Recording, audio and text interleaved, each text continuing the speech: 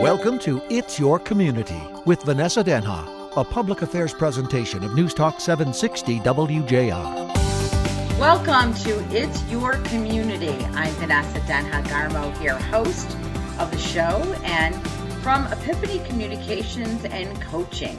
One of my favorite feast days, and it's also one of the favorite feast days of our next guest.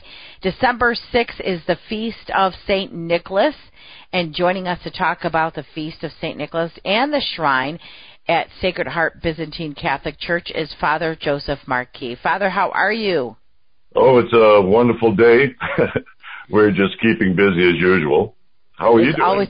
I'm doing wonderful. Always a pleasure to talk with you. And I know this is a special day for you because you have had a devotion to St. Nicholas for a long time, so you can share that with us and so much about St. Nicholas. So how did December 6th end up his feast day?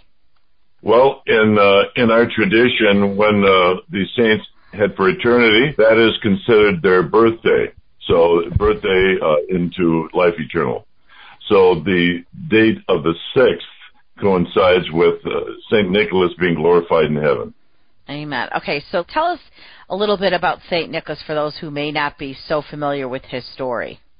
Yeah, he's very well-known, and yet there's a lot of mystery behind the person that is popularly called Santa Claus. But really, he was a bishop and born in 370 A.D., and he was born to a couple that were childless. They prayed to God through the intercession of the Holy Mother of God, that his mother would have a child, and she became pregnant, and their son became Nicholas. And as a little boy, he always had a propensity toward holiness and the saints and so forth. Of course, in his day, there was a Saint Leo of Patara. Now, he was a martyr that died 10 years before Nicholas. I would say he would be akin to Father Solanus Casey in metropolitan Detroit, a local hero that everyone always talked about, and they had memories of Leo of Patara. Leo was bound hand and foot, and they had a long rope tied to him, and they made him drown in a rapids area, a waterway that was quite violent. And so they took his body out, and then the Christians, of course, claimed it, and they had the burial site for St. Leo. Now, he was also a person that attracted St. Nicholas because of the stories of the martyrs, and, of course, during that period of several years, they had a terrible outbreak of violence in Asia Minor, which is where Patara is. It's actually a seaport that's still there. So consequently, St. Leo was a big deal. When there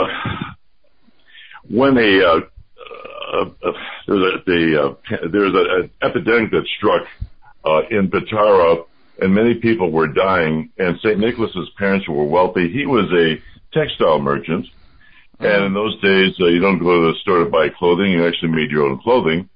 Or maybe if you had a lot of money, you had a tailor do it. It was a professional, but most people made their own clothing. So he would sell, the father of St. Nicholas would sell cloth to the wealthy, and he was a person with a skill, and that gave him a certain element of freedom. And Nicholas studied in the Agora with a lot of wealthy kids that were actually part of the aristocracy. So we had three groups of people at the time of Nicholas's youth. There were, of course, the aristocracy at the top.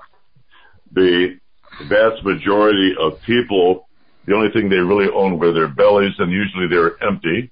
And then you had St. Nicholas and his family being very devout Christians. They were really people that were into philanthropy. In fact, St. Nicholas, as he got older, he was recognized as probably the first well-known Christian philanthropist. Now, there were saints like, after Nicholas's life, St. Anthony of the Desert, who was rich, and he gave away all of his wealth, but it was just basically on getting rid, almost like a garage sale. He got rid of everything, and the money that he collected was going to people in need, but also for his sister who wanted to become a anchorite, a female religious contemplative in his day. And so he wanted to provide a roof over her head and any followers who would follow her in the monastic life, which was in case she attracted vocations, which she did.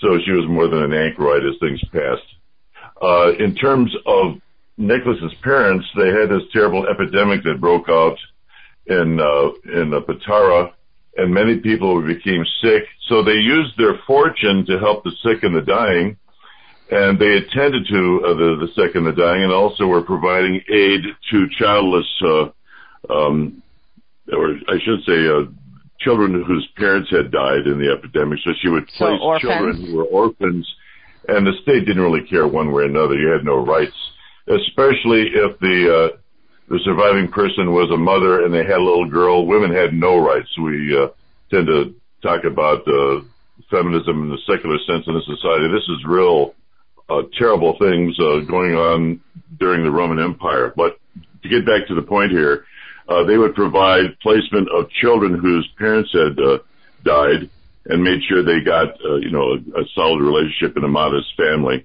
But Nicholas's parents got ill and died themselves from this outbreak. And so being the only child, and he was at this time about 18 or 19, he inherited everything. But being a devout Christian, and his mother and father were extraordinary examples of goodness, he decided he wanted to follow Christ in the priesthood. So he's the first saint that would designate money under the cover of night, and that was because of an anonymity. Our Lord said, don't let one hand know what the other one's doing when you're doing acts of charity, and he followed that. And so the rest of his life was a life of enriched by philanthropy. Even as a bishop later on, he reserved money to help the poor and the needy. His first act of goodness is the one that's remembered the best.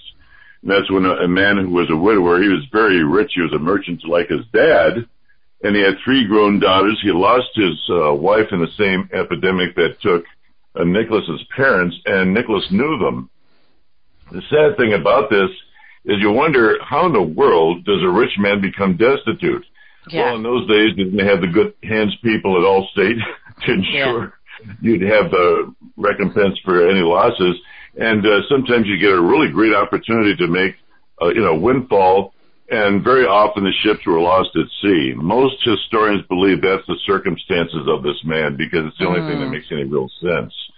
So Nicholas heard about that, and he collected 3 bags of gold coins, and on 3 separate occasions, under the cover of night, he crept up to the window and threw the bag, each individual bag, through the window to provide dowries for his grown daughters.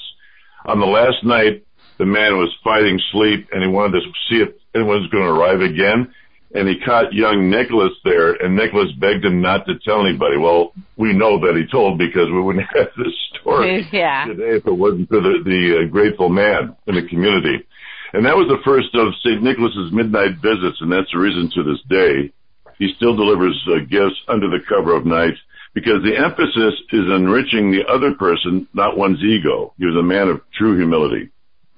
Amen. When did your devotion to St. Nicholas start, Father? Because I know that has really prompted you to start this relic collection that you have at your beautiful church. Well, it started when I was young. I was almost 5 years of age. My twin brother Richard and I, my father was sent to the sanitarium on Labor Day weekend of 1953, Mayberry Sanitarium in Plymouth, Michigan. And my mother had a problem pregnancy. So here we are in September. My father's in a sanitarium, and my mother is, and we had all kinds of financial issues. Imagine no breadwinner at the time. So what happened was, we had a great aunt came in from Gary, Indiana, to keep watch over us and take care of us while she would have the baby. I would guess it was probably about a week before Christmas, and my mother was crying, and my great aunt was there, and I found out why our great aunt came, because Rich and I could hear them discussing, if something happens to me, raised in the sanitarium, take the twins, the boys, to Wisconsin. We had an uncle, her brother had a farm, a dairy farm. And we're there, what's going on? And she's crying. And so we're kind of, what is going on here? We had no idea. Why would we go to Wisconsin? That was this faraway place. And so what happened was, on Christmas Eve of 1953, she went through labor, and they rushed her to the hospital. And there was a lot of crisis going on, and my great aunt, she's a real holy person. She went to Mass every day of her life. And so she was there, and she said, well, you know, it's a special day. Tomorrow's Jesus' birthday. We're not going to have a tree. We can't afford a tree, but let's get the crèche from the attic.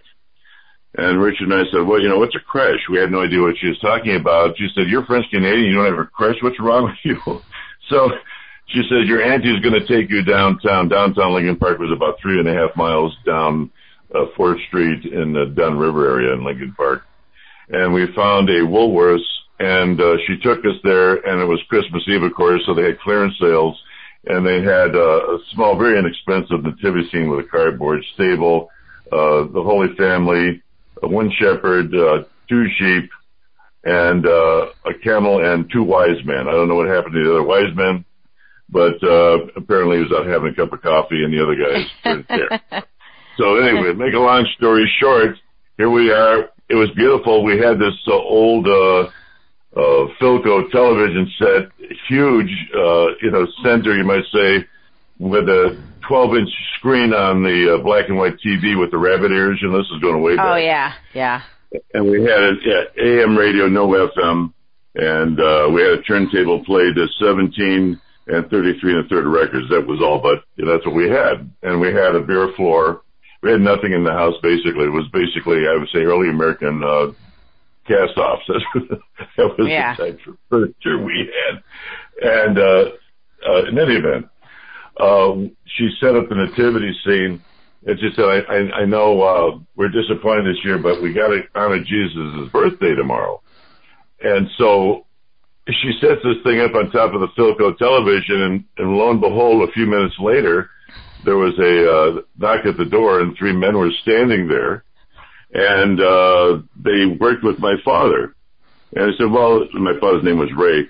And we were working with Ray at Engine Engineering in Dearborn. He worked at the Ford Experimental Lab, my father. Mm-hmm. And he said, well, we were driving along, and we saw this tree and thought, maybe you could use a tree this year.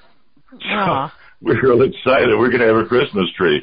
So the men said, well, tell us where the tree stand is, and we'll bring it down, and we'll put the lights on it. That's the hard part. The fun part is after dinner with your aunt, you can decorate the tree. So it was like really exciting. So they moved this huge, TV, whatever you want to call it, and combination set, and they put the tree up, and we decorated the tree.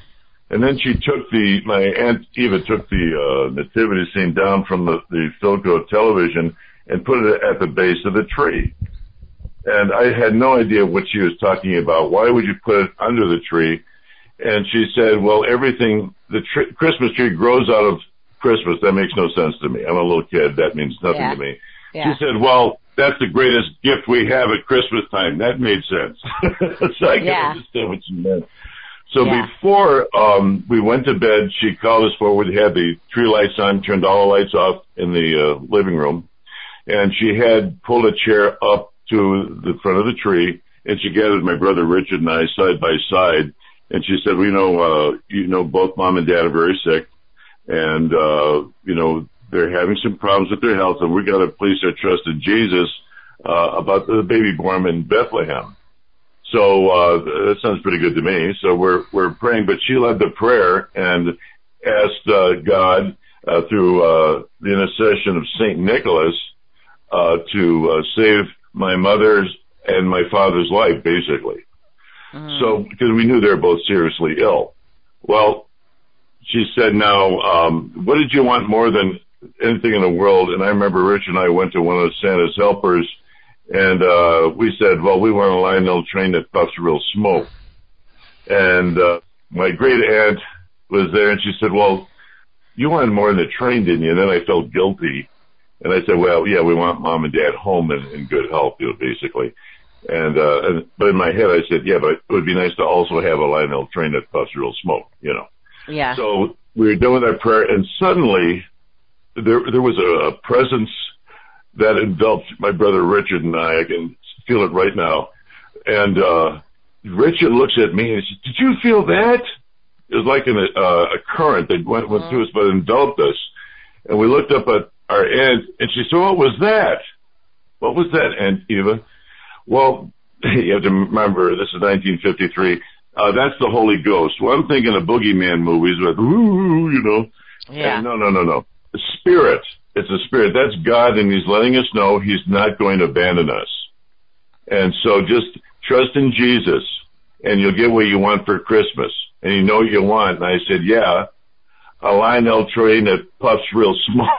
And then I felt guilty. I caught myself. No, I want Mom and Dad home and a baby. I don't have a brother or sister. So she put us to bed, and she left the light on. My brother and I had little twin beds there. And my brother in the darkness is saying, "Can you feel God?" I can still feel God. And I said, "Yeah." And we fell asleep. Next morning we got up, and I'm thinking Lionel trains. This is the era of the train. Went to the tree, and we were crestfallen. We looked into the tree. We had 2 cars, one for each one. Was a little plastic. They weren't even expensive cars. And 2 stuffed animals that you get at the county fair type of thing. That was it. We had socks. We never had stockings. We had socks, and we split up 1 pair of socks, and we had some little candy in there, and that was about it. And my aunt is sitting in a chair and stretches out her arms to both of us and gives us each knee, and she lets us have a good cry. And after we had an opportunity to get the initial sorrow out, you get the endorphins flowing, we're feeling a little bit better.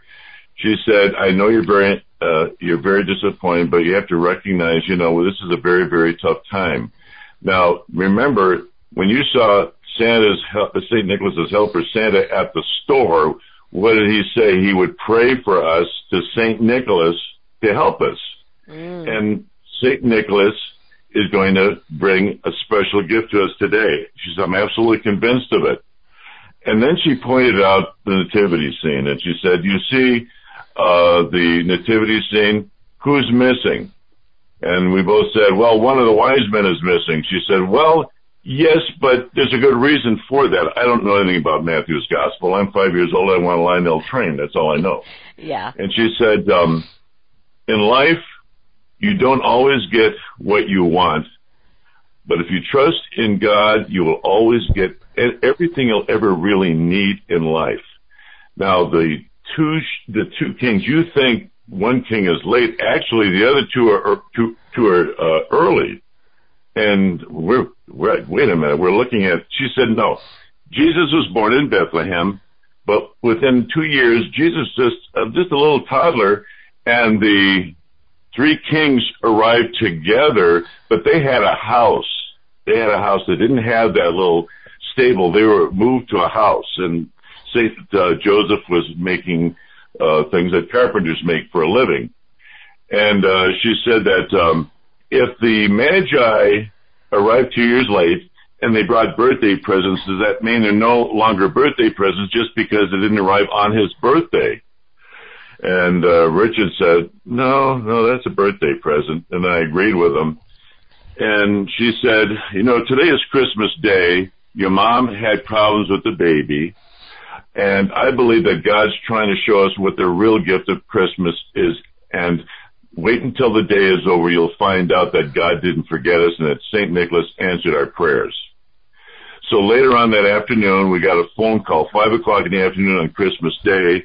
And my mother, they had to push several units of blood through her. She almost died on the table, but she gave birth to a baby brother born on Christmas Day. She survived the pregnancy, and she came back. It took 2 weeks before she came back with the baby, but she was in the hospital. She had all kinds of problems, and she came back with a healthy baby boy. The prayer for my dad took longer.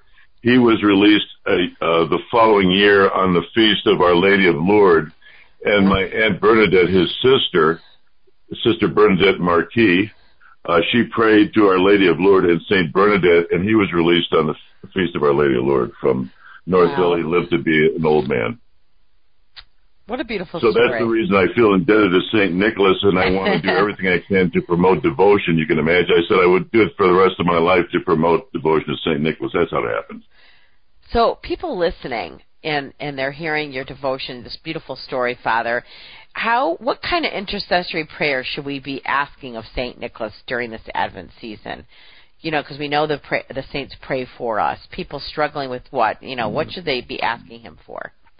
We're living through a very difficult time, and some people think the material needs are the most important.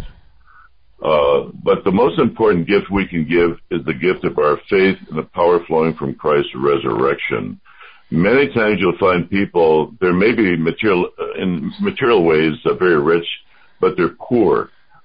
Money does not bring happiness, it brings creature comforts. And we're living in a very difficult time. People have forgotten, the whole point of life. They think it's all about this life. They live like that anyway. And when you die like a dog, apparently. I don't know. But the fact of the matter is, in terms of this period we're living in, we have to be people of hope. St. Nicholas was an icon of Jesus Christ. As I mentioned previously, he's really the most notable of benefactors that lived in the early church, and he's considered the first Christian benefactor because he not just simply gave money away like I'm having a garage sale or something, but what he did was he isolated it on specific need. He always had a special empathy for the poor, the marginalized, the most vulnerable of society, widows and orphans. And that quality remains with Santa Claus. He's dressed differently today. There are secular influences that happened when the Dutch brought the tradition of St. Nicholas arriving on the eve of his feast, which is December 5. And on the 6th, he rides as a bishop on his white horse Amerigo. And on the 6th, the kids wake up in the morning and they find little gifts in their wooden shoes in Holland. Well, in New Amsterdam, when the Dutch came here, the settlers, which is now modern-day New York City, they brought that tradition with them. And with the coming of the English settlers, if you've ever been to New York, and I'm talking about, you can ask Teresa Damio. If you've been to New York, I've been in New York. Named a little different. There you go. And they mispronounced the Dutch name of Sinterklaas, which literally means Santa, or St. Nicholas, pardon me, Sinterklaas, and they made it, here comes Santa Claus, So Santa Claus literally means St. Nicholas. And they gave him an extreme makeover in the early part of the 19th century, influenced by Washington Irving in a fanciful story. It was actually meant to be a satire on how New York was founded with St. Nicholas coming from Holland. There's no way they're going to honor St. Andrew because that's too British. So they decided they would announce that St. Nicholas was the big hero in New Amsterdam. And they actually secularized him, as also with regard to Clement Moore's poem, A Visit from St. Nicholas, that he wrote in 1822 for his children about a little old driver, so lively, big. I knew in a moment it must be St. Nick. Well, the reason he had doubts is because he's dressed like an elf. And so they removed the mitre and they substituted for a triangular shape on his Santa Claus cap. And his coat, a red coat, was shortened. He put fur on it, became his furry coat. And as Crozier got corrupted, and this is the reason to this day, Santa Claus is always associated with candy canes. Wow. So the name Santa Claus means St. Nicholas. So it's the same person, and what that tells us is that no matter how we're dressed in life or whatever, we always have to be people of hope and healing, and we have to shed the light of Christ on a world that's really despairing. And he was always the person that came in when the world walked out. St. Nicholas is always a person you could believe in, even when everyone believes that, well, everything's lost. Everything's lost. Amen. St. Nicholas is an icon of hope. He's a Christ icon in that sense, but we're all called to be living icons of Jesus. Yeah, I love that, a Christ icon of hope. Father, it's always a pleasure talking with you. I love having you on the show. We have a few minutes left here, a couple of minutes left. What else do you want to share with our listeners before we let you go? Don't give up hope. You can give up optimism. I was optimistic that the Tigers were going to get in the playoffs this year. It didn't work out for our baseball club. Hope is something that is there even when things appear to be completely upside down. There are a lot of concerns, too. St. Nicholas is a wonderful person to pray for on behalf of families. The family is under attack. The very nature of man and woman is under attack. Even the very nature of why there are men and women is under attack. This is all demonic activity. St. Nicholas was brought up during a very pagan time of bloody persecutions. He himself was thrown into prison under Emperor Diocletian, who wanted to make the Christian faith absolutely extinct.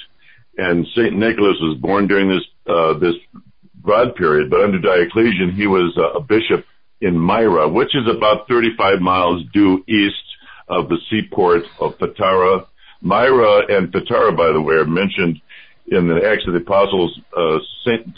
Paul made missionary journeys to both Patara and Myra, so there's even a double significance there. It's believed that St. Nicholas's ancestors were converted by St. Paul himself. But in a time of darkness, St. Nicholas is a person that always shows up. He will not forget the prayers of the marginalized and the quote-unquote nobodies of this world. He's a person of hope, and no matter how he is dressed, his spirit is still the same. He's filled with the hope and joy of the birth of Jesus Christ that it actually makes him so jolly. That's the source of him being jolly, is that the love of Christ was manifested in a humble cave in Bethlehem. Of course, the Word was made flesh liturgically 9 months later on the 25th of March.